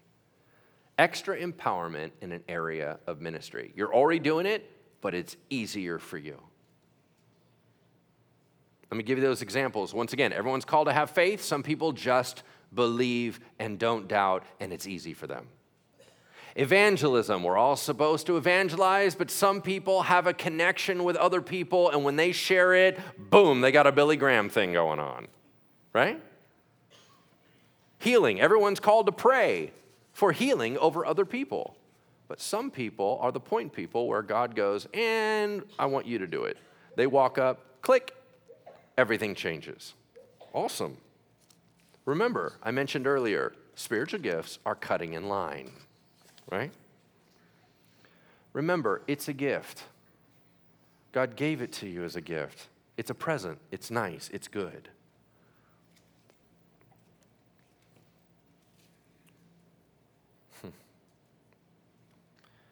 Let me explain how some of these gifts work. Mercy. Everyone's called to extend mercy to others, but you have special eyes to see who needs help in any given room. That's a spiritual gift. Helps. Everyone's called to help others, but you tend to know what people need and how to do it so the true need is ministered to. That's a gift. Teaching. Everyone's called to help others understand Christianity, but you know how to teach in a fashion that people click with and are drawn to the Lord more abundantly. Let me be clear. The gift is different from the gifts. We all, as true believers, have the gift of the Holy Spirit. So he does all kinds of cool stuff. Let's be very clear. We have the greatest gift that we could possibly have. Do you get little bonus ones? I don't know. That's for God to decide. But you have the best. What types of spiritual gifts are there? There are 5 main passages of gifts in the Bible. They are in Romans 12, 6 through 8, 1 Corinthians 12, 8 through 10, 1 Corinthians 12, 28 through 30, Ephesians 4, 11, and 1 Peter 4, 11. The largest teaching is in 1 Corinthians 12 to 14. There are 19 listed spiritual gifts. Did you know that? Here's what they are. Prophecy, speaking messages from God. Number 2, ministry or administration, which is organization and systems. Number 3, pastor-teacher, which is a shepherd of other people and explaining the word. Number 4, exhortation, is to warn or encourage strongly. You're a motivator. Number 5, giving, the ability to be generous with finances and to earn it just comes easy to you. Number 6, ruling or leadership, the ability to guide and move people, directing them where they need to be. Number 7, mercy, a kind, you're compassionate, and you're lenient. Number 8, wisdom, the ability to know the right thing to do. Number 9, knowledge, the ability to know information that other people may not. Number 10, faith, the ability to believe confidently what God says without doubt. Number 11, healing, to bring restoration to people physically, mentally, and emotionally. Number 12, miracles, the ability to bring the supernatural to our world. Number 13, discernment, to know and track on what is good and right. Number 14, tongues, the ability to speak in languages that you have not learned prior. Number 15, interpretation of tongues, the ability to translate a language you have not learned prior. Number 16, apostle, meaning authority and leading advancement. Number 17, helps, is bringing great benefit to people in need. Number 18, evangelism, is the strength and drive and ability to share the gospel in your faith. And number 19, speaking or preaching, conveying the truth of Jesus in a winsome and understandable way. All right. There are 19 listed. Which one do you have? Well, that's interesting, right? Are some more important than others? Yeah, actually there are. 1 Corinthians 12, 28 through 31, it says, earnestly desire the higher gifts. There's a lot of gifts, but there's certain gifts that are better than other gifts. So you should really want those. What are those better gifts? The ones that bless the church more. So many of us long for gifts to make ourselves feel better, and that's not what they're for. Gifts are to serve other people more effectively.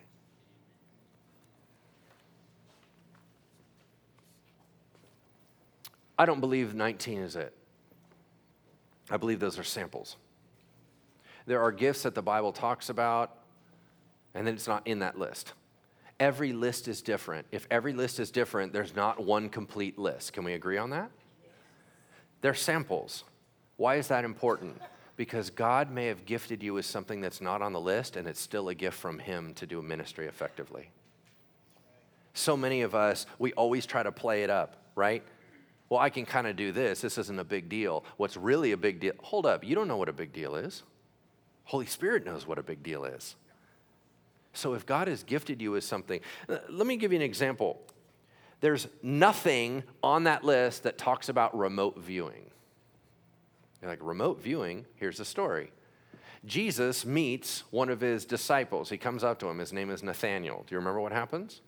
He walks up and says, "Hi, Jesus, I'm Nathaniel." And he says, "Hey, Nathaniel, I saw you sitting under the fig tree before you ever showed up here." That's creepy. What do you mean you saw me? Jesus already saw him and had a vision of him before that guy ever arrived. That's not on the list. Does that mean it's not a gift? Oh, it's a gift. You know what else isn't on the list? Interpreting dreams. Did Daniel interpret dreams? Yes. Was that a gift from God? Absolutely. Was it powerful? Yep. It's not on the list. Your gift may not be on the list, but that does not mean it is inferior to the ones that are on the list. Please just let God move through you the way He moves through you. People ask a lot, so are these just like regular, like what's a natural talent and a God-given talent? I don't know. Here's what I do know. If God gave it to you and it is to be used to serve other people more powerfully, let's call it a spiritual gift, right? Okay. Are spiritual gifts unlimited? No, just because you have it doesn't mean you can do whatever you want, correct? Okay, here's why this is so important. A cessationist teacher who said that there are no longer gifts, certain types of gifts today, said one of the reasons he reasoned out was that if there was truly a gift of healing, that person would just simply go and empty all the hospitals. So if you're not doing that, then obviously you don't got the gift. Hold up, that's not how it works. You don't suddenly become God just because you have a gift. As a matter of fact, God may go in and go, nope, nope, nope, nope, nope, yep. Nope, nope, nope, nope, yep. It doesn't just empty out. You don't have unlimited power. You're not suddenly Genie from Aladdin. You understand what I mean? That's not how it works. This is a very important verse. I need you to write this down. 2 Timothy 4:20. 2 Timothy 4:20. You probably missed it if you read past it. Here's what Paul said. I left Trophimus, who was ill at Miletus. I left Trophimus, a guy, ill at Miletus. I'm sorry, what'd you do? You left a dude that was sick. Why'd you do that? Because you don't have the gift of healing? Do you guys know how gifted Paul is? He's hyper gifted. And he left somebody sick, and God didn't heal that person. It's very important for us to understand that just because you have a gift or just because the Holy Spirit's moving does not mean that you always get the answer yes to everything you want. It's not true. What are spiritual gifts for? Let me read to you these 3 verses. It's very clear. 1 Corinthians 12:7. To each is given the manifestation of the Spirit for the common good. 1 Peter 4:10 through 11. As each has received a gift, use it to serve one another as good stewards of God's varied grace. Whoever speaks is one who speaks oracles of God. Whoever serves is one who serves by the strength that God supplies, in order that in everything God may be glorified through Jesus Christ. Hebrews 2:3 and 4. How shall we escape if we neglect such a great salvation? It was declared at first by the Lord. It was attested to us by those who heard, while God bore witness by signs and wonders and various miracles and by gifts of the Holy Spirit distributed according to His will. Here you go. There are 4 reasons why spiritual gifts are around. Number 1, to build up the church. Number 2, to glorify God. Build up the church, glorify God. Number 3, as evangelistic evidence that God is real. As evangelistic evidence that God is real. And number 4, it's the work of the church as ambassadors of the kingdom. It's just what we do. Here's the most important piece about this. All spiritual gifts don't make sense unless they're in community. Your spiritual gift was not given to you just to feel cool and stay at home. Every spiritual gift only makes sense when used in the body. Why? It's really lame to have the teaching gift when no one's home. You can't evangelize yourself. And who are you going to have mercy and helps for? You? That's not what the gift's for. So if you are a solo, isolated Christian, your gifts don't make any sense. It's only when you start to use them in the body of Christ do they come and fan into flame. Some of us are so scared of failing, we've never even tried. Are they all for today? Yep. How do we know that? Because that's all the instruction of Scripture. There's not one verse that says that they're not. And you go, well, hold on. A lot of the cessationist teaching says that in 1 Corinthians 13, 8 through 12, it says, as for prophecies, they will pass away. As for tongues, they will cease. As for knowledge, it will pass away. For we know in part, we prophesy in part. When the perfect comes, the partial will pass away. They're like, see, stuff ends. All right, let's keep reading. Paul said, when I was a child, I spoke like a child, I thought like a child, I reasoned like a child. When I became a man, I gave up childish ways. For now we see in a mirror dimly, but then we will see face to face. Now I know in part, but then I shall know fully, even as I am fully known. When's that going to happen? The return of Jesus Christ. When are the gifts going to cease? When Jesus Christ returns. Until then, they're still in play. Amen? Amen? All right, praise the Lord. So how do you get a spiritual gift? Every good gift, James 1:17, every perfect gift is from above, coming down from the Father of lights. How do you get a gift? Your daddy gives it to you. There you go. But there's a very important part that we're all missing, and that is the beauty of discovery. How did I know that I had a preaching and teaching gift? I tried to preach and teach. And it went okay. You understand? When we have that shy and that fear and that, oh no, I don't want to make a mistake and all that, I don't want to have any risk, I don't want to have any failure. When we have that, you're never going to know until you step out. That's why it's so important to be in atmospheres and environments that encourage you. Hey, let's go. I don't know if you have it or not. I have no idea, but it's already a natural ministry.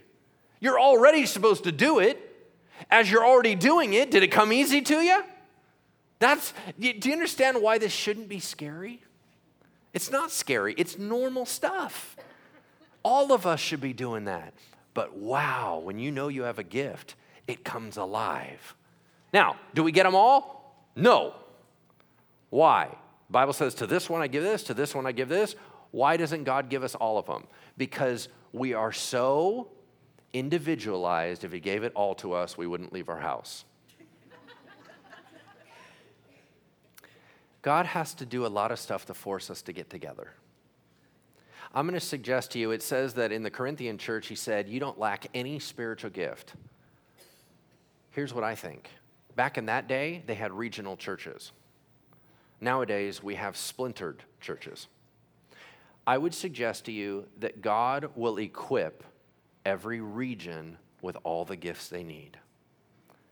But you're never going to see them all operate in power until you all hang out together. Why? Because he wants his unity so badly.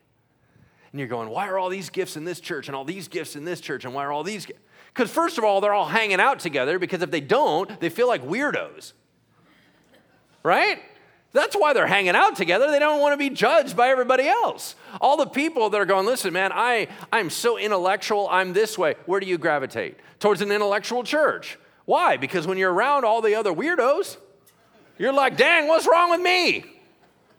You don't want to hang out with them anymore. But do you understand the danger if we all remain separate? That's not the body of Christ. We've got to get together and allow the Lord to move. Can you get more spiritual gifts? Yes, but please check your motive why. Why do you want another spiritual gift? Are you using the one that you have so much that you're like, wow, I have so much room for more, right? Because here's the thing. What are spiritual gifts for? To serve. If you're not serving, you're not using your spiritual gifts, right? So you have to serve. Why do you want more? Because everything God gives is in the upside-down paradigm, is it not? The greater the title, the greater the servant. The greater the gift, the more you got to serve. Do you want more gifts? Do you want greater gifts? Because here's what it means. You got more responsibility. If you are the one God gave the gift of healing to, you better be on it, right? Because there's a bunch of us hurting out here, and we sure need you to move. You can't be back and going, well, I'm kind of shy. I don't want you to be shy. I want you to come pray for me because I'm tired of hurting, right? Do you really want more spiritual gifts? Why? Because it makes you feel better? Hold on. Your identity in Jesus is what needs to be strong. You don't need a gift for it. Okay. There's little to nothing in the Bible about methodology of how to use a gift or how to get a gift, what it looks like. All we know is that we have to ask our Heavenly Father. You got to chase after it. But every time you get it, you need to use it right. Listen to Hebrews 5:14. But solid food is for the mature, for those who have their powers of discernment trained by constant practice to distinguish good from evil. How did you get good at discernment? Training. You have to hone and train in your gift. This is why there are classes on gifts. Well, I can't believe there's classes on a gift. Again, that's ridiculous. You can't teach a gift. You don't even know if you have it. You got to go and show up in an environment where you try it. Maybe that's useful in your class. But if you do have it, you need to learn how to use it. Here's the ironic thing. We're completely cool with going to a preaching conference, but not a healing conference. Why? Because you'll go to an administration conference, won't you? Do you realize that's a spiritual gift? You're completely cool with that. Well, yeah, you got to learn how to use your gift of administration. Hold up. You got to learn how to use all the gifts. You got to learn how to use your gift of prophecy. Where are you going to find out that? You better go into a class and figure it out. We have to hone and train our gifts. What? Do you guys know the parable of the talents? What happened? God gave them something, and what did they do? They ignored it and they hid it. How did God feel about that? Not awesome. Why am I giving you stuff if you're not even using it? No, you need to use it. We need our church and our region to be utilizing the gifts that God gave us. Amen? More and more and more. It's interesting. The Bible says it says, pay attention to what you hear. With the measure you use, it will be measured to you, and still more will be added to you. For the one who has, more will be given. From the one who has not, even what he has will be taken away. That's how God feels about stewardship. Use it or lose it, right? So how do we use it in a healthy manner? How did the Bible know? How did those people know when to use their gift and when not to use their gift? Maturity and discernment. They had to grow in that. And let me just share this again. When love is absent, things go terribly wrong. If you pursue the supernatural and not connected to God, you're just using and manipulating Him. The number one most important thing is love the Lord your God with all your heart, mind, soul, and strength. What's the second one? And love your neighbor as yourself. When you start seeing people as lab experiments, something's wrong with you. When you start seeing people as notches on your belt or tally marks, oh, I got another healing, you're not looking at people's hearts. That's when there's a distortion and spiritual gifts get really yucky. That's not how the church should operate. The church should say, I care about you so much. Is there anything I have to help you out? It should always be motivated by compassion. It should not be motivated by, check me out, watch this. If you ever have that attitude, God might need to sideline you and go, whoa, whoa, whoa, whoa, you're not being healthy. Okay? And the last thing that I'll say on this is that you are accountable for how you handle your gift. Because I am too, right? If I teach heresy, what happens? Somebody's going to correct me, right? I hope so. They're going to come in and go, hey, pastor, that's actually not accurate. And a bunch of people got hurt because of that bogus teaching. We're all supposed to hold each other accountable, are we not? If you have a gift, you should be accountable for the use of your gift. If you come cranking out with a, thus saith the Lord, and you have no idea what you're talking about, and you're just being immature about it, what you just did was wreck somebody's life. You think there's no accountability for that? Oh, yeah, there is. Well, I'm too nervous, then I'm not going to use it. That's why you have to be mature. I'm not trying to scare people back into their little rabbit gopher holes. I'm just trying to say that we got to take this stuff seriously. We're dealing with God, and we're dealing with people's hearts. So we always have to be gentle, right? Our final week in this series is going to be talking about how do we keep all this stuff healthy. Because I'm going to start moving us more into some of the stranger stuff, right? We're going to start talking about how to operate in some of the crazier stuff. It can go bad real fast. We don't want that. We want healthy, we want strong, we want whole. Yeah? That's what we want. All right. As we begin to wind down, let me share with you thoughts on anointing. You ready? So we have talked about the normal Christian experience. We have talked about spiritual gifts. We have talked about the unique design of personality and how every one of us are different. Let's wrap it up with understanding the concept of anointing. To me, this is a huge deal. Here's what we know about anointing. It's not a gift in a spiritual gift sense. It is an empowerment of God's presence. It's the Holy Spirit taking over, and it changes the atmosphere. Y'all remember what we were talking about? Back into the anointing gift? All right. It tends to be attached to a person, but what did I say? There's also location and event anointing.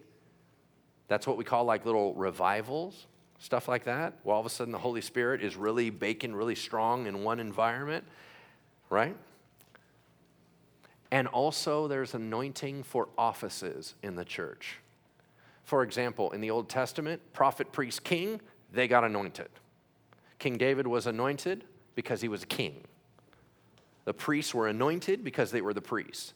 In other words, their job needed a special anointing. And so the Holy Spirit would come down and come on them. When they were out of the office, whoop, the Holy Spirit would leave. That was in the Old Testament. Now the Holy Spirit doesn't leave, right? He comes and he stays. But sometimes he gives extra filling to offices. How do we know that? Well, if you read in James, it says if anyone's sick, he should go to the who? The elders, and get prayed for. Why? Because the elders are anointed in the office to pray for them. All right? Anointing is very, very valuable to me. Why? Because at its core, it means that God is here. And that's all I want. Do you want more of God in your presence? Do you want more of His presence in your life? Of course you do. It means the Holy Spirit is moving in His power, and that's all that I care about. But here is the oddity, and this is the little gem of truth that I'm going to give you as we close out. Anointing is odd. Why? Because it has little to do with maturity or godliness. In other words, sometimes God selects the most unusual people to anoint, and a lot of them are jerks. That's kind of odd. If you've been in charismatic circles, you understand that you've run into this a couple times. You'll come up and you'll notice somebody is super gifted or super anointed, and you go up to them and they're kind of, something's wrong with them, right? And you're like, why in the world are you anointed? Something's wrong with you, buddy, right? Okay. This is actually how it works. You know who was super anointed? King Saul. I don't even know if that dude's saved, right? King Saul, super anointed as the king of Israel. He led victory in war. He prophesied for the Holy Spirit on multiple occasions. He was absolutely anointed for a time. And he's a bad guy. Here's the other story that'll blow your mind. Moses had a brother named Aaron. He was the first high priest of Israel. Do you remember this? Do you know when he received his anointing as priest, when he received his calling? This is so crazy. He received his calling according to Scripture when Moses was up on the mountain receiving the 10 Commandments. Why is that important? Because what was Aaron doing? The golden calf. At the moment he was given his anointing as high priest, he was down at the bottom of the hill leading the entire nation astray. Crazy. Why would God anoint such a knucklehead? Because God had stuff to do.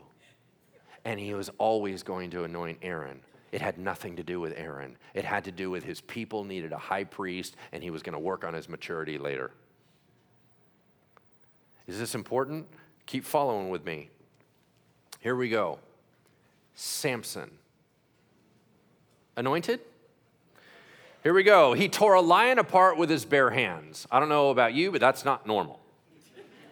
He beat up 30 men and stole their clothes. He caught 300 foxes and tied their tails together. He beat down a Philistine group that burned his wife to death. He killed 1,000 men with a donkey jawbone. He ripped off the city gates and moved them. He pushed down pillars and killed 3,000 people. Was he anointed?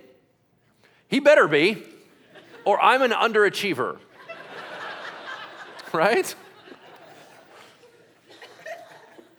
Do you remember when Samson got anointed? When? Birth. What did he do to deserve it? Came out of the womb. I don't even think that was his idea. He was a Nazirite, right? He was anointed and he was set apart by his parents, and he knew he was anointed because he had an office to fulfill. What was the office? He was a deliverer. He didn't even know really what that meant. He knew the big picture, but check this out. Do you know anything about Samson's character? Here we go. Samson had wives, girlfriends, and run-ins with Philistines in terrible situations. Samson was disobedient to his parents. Samson broke the rules and is rebellious by nature. Samson was entitled. Samson was angry and a hothead. He has a terrible track record with women. He is selfish, and he gets people killed by his actions. He is intelligent, but he is not wise. He is arrogant, and he doesn't steward his anointing. And yet he's one of the most anointed men in the entire Bible. I hope you guys are starting to put together the pieces here, because here's why. Be very careful of duplicating the lifestyle of an anointed person, because that's not why they're anointed. The Holy Spirit's getting stuff done despite them. Here's the problem with the church. The minute someone has an intense anointing, what does the church do? They put them in leadership. But it's not maturity, it's anointing. Have you ever seen anybody where you go, dang, there's all these people that say they got healed through that guy's ministry. That guy is messed up. You ever felt that way? Welcome to anointing. Here's the thing. The reason why I make such a big deal about this is that if you have ever been walking in the supernatural world for any length of time, you watch how everyone gravitates towards anointed people. And they automatically assume that God loves those people, they're special people, they're super mature people, and that somehow they're so close to God, they get this incredible anointing. The Bible says otherwise. So what should we do as a church? You do not put people in leadership because of their anointing, you put them in because of their character. What anointing should mean is thank the Lord that that anointing is in your church. It doesn't mean that you suddenly give them a title. So much hurt and wounds have been made by people trusting in someone that's anointed when in fact they're very dangerous. Anointing does not equate maturity. One last thought. Do you realize that anointing ebbs and flows? It's like, man, I was in the mission field, now I feel totally dry. There was that one time we were in college and everything was going crazy and it was super awesome, and then it all dried up. There was this revival and then everything was moving so good and we're all in the groove, and then it just dissipated. Why? Because the Holy Spirit went in and said, you guys set the altar, I'm lighting the fire from heaven, let's go. And then at some point he went, and scene, I'm out. And he moved on. What did we do wrong? Nothing. Time's over. Or sometimes there is something wrong. His people are not interested anymore. Fire got started because there was so much prayer and passion, and then eventually people just got bored. And the Holy Spirit said, well, if you're not interested, I'm not interested, and walked out the door.